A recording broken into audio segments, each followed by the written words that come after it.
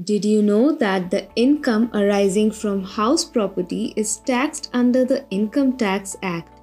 It is taxable under one of the five heads of income, that is, income from house property. This income is included in calculating your gross total income, that is GTI, during the year. Hi everyone, I am Prarthana and welcome to Blank Check by Black. In this week's episode, I will tell you everything you need to know about income from house property and how it is taxed. House property is defined as a building or land apurent used for commercial or residential purposes. In other words, any property such as a house, office, shop, or warehouse is treated as house property under the Income Tax Act. However, it does not include the property used for business and professional purposes. Now, are you wondering if there are different types of house property to take into account? Then you need to note this point, and that is the house property can be either self-occupied, let out, or inherited, based on which the tax implications will differ. The income from the house property will be taxable if the property is put on rent or if you stay, that is self-occupied house, or left vacant. For income tax purposes, a vacant property will be considered a self-occupied house as an exception. The vacant property is considered self-occupied when it is unoccupied because of the employment or business at another place. But if you have more than two houses, both can be considered self-occupied, while any other than that should be treated as let out or deemed let out. Let us know how to calculate from income in house property. Firstly, calculate the GAV, or the gross annual value. Now, the question is how to determine the gross annual value. Gross annual value means the expected rent of the property in the market or the actual rent earned from the property.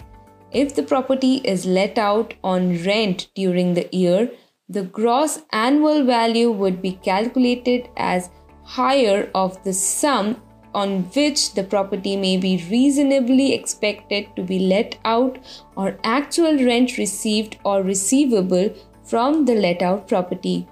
Now, coming to the calculation of the gross annual value of the self-occupied property. The gross annual value of the self-occupied property is considered as nil for up to two self-occupied properties. The properties can be occupied either by the taxpayer himself or by his family. The rest of the self-occupied properties will be considered to be deemed to be let out, and the gross annual value of such property will be calculated similarly to a property that has been let out on rent. Once the gross annual value is determined, municipal taxes paid during the year should be reduced from the gross annual value determined and arrived at the net annual value of the property. However, no deduction of municipal taxes paid will be allowed if the gross annual value is nil. It will happen in the case of the self-occupied property, where gross annual value is considered as nil. Now, let us see how to calculate deductions from the net annual value. First of all, the taxpayer is allowed a standard deduction of 30% on net annual value towards repairs and maintenance of the housing property.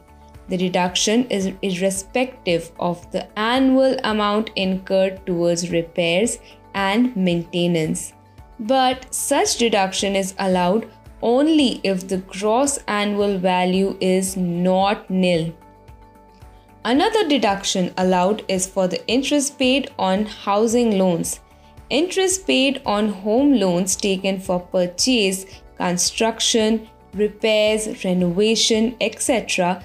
can be claimed as a deduction from the net annual value. Such deductions are allowed for all types of house property that is self-occupied, let out, or deemed let out property. Also, the loan availed can be from a bank or even friends or relatives. However, the deduction is subject to certain limits as prescribed in the Income Tax Act. The second deduction allowed is the deduction for the interest paid on a home loan. Interest paid on home loans taken for purchase, construction, repairs, renovation, etc. is allowed at deduction from the net annual value. Such deductions are allowed for all types of housing property that is self-occupied, let out, or deemed let out property. Also, the loan availed can be from a bank or even friends or relatives. However, the deduction is subject to certain limits prescribed in the Income Tax Act. As per the Income Tax Act, if the property is self-occupied, the owner can claim a deduction of up to Rs 2 lakh for interest paid on the home loan. This limit is applicable for the loan taken on or after 1st April 1999 and the acquisition or construction of the property is completed within 5 years. If the same is not completed within 5 years, a deduction is restricted to Rs 30,000. Hence, if the gross annual value of self-occupied property is nil, for example in case of a property occupied for one's residence, one will always arrive at either a nil figure or a negative figure because of the claiming of the interest paid on a home loan. The negative figure means loss under the head income from housing property. In case of let out property or deemed let out property, the property owner would be eligible to claim a deduction of actual interest paid on home loans during the year. There is no restriction for claiming the interest deduction. Suppose there is any loss on claiming the deductions for self-occupied and let out property. In that case, it can be adjusted against the other sources of income such as salary, capital gains, business or professional income or other sources of income up to Rs 2 lakh. If there is any loss above Rs 2 lakh, it cannot be adjusted during the current year but can be carried forward to 8 subsequent years. The losses so carried forward can be set off only against the house property income. Suppose any interest is paid during the period prior to the purchase or completion of construction of any property. The taxpayer can claim the deduction in 5 equal installments starting from the year of purchase or completion of construction.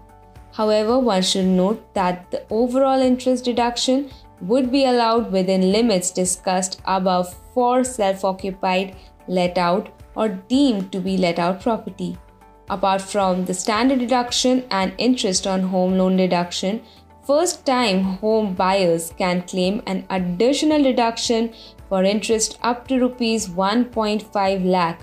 However, the deduction is available for home loans sanctioned by the financial institution beginning from 1st April 2019 and ending on 31st March 2022. Further, the stamp duty value of the property should not exceed Rs 45 lakh and the taxpayer should not own any residential housing property on the date of sanction of the loan. Hence, it is essential, guys, to carefully apply these provisions while computing your income tax while filing the income tax return. That's all for today, folks. Tune in to the next episode of Blank Check by Black. Till then, stay informed and have a safe Diwali. This is Prarthana signing off.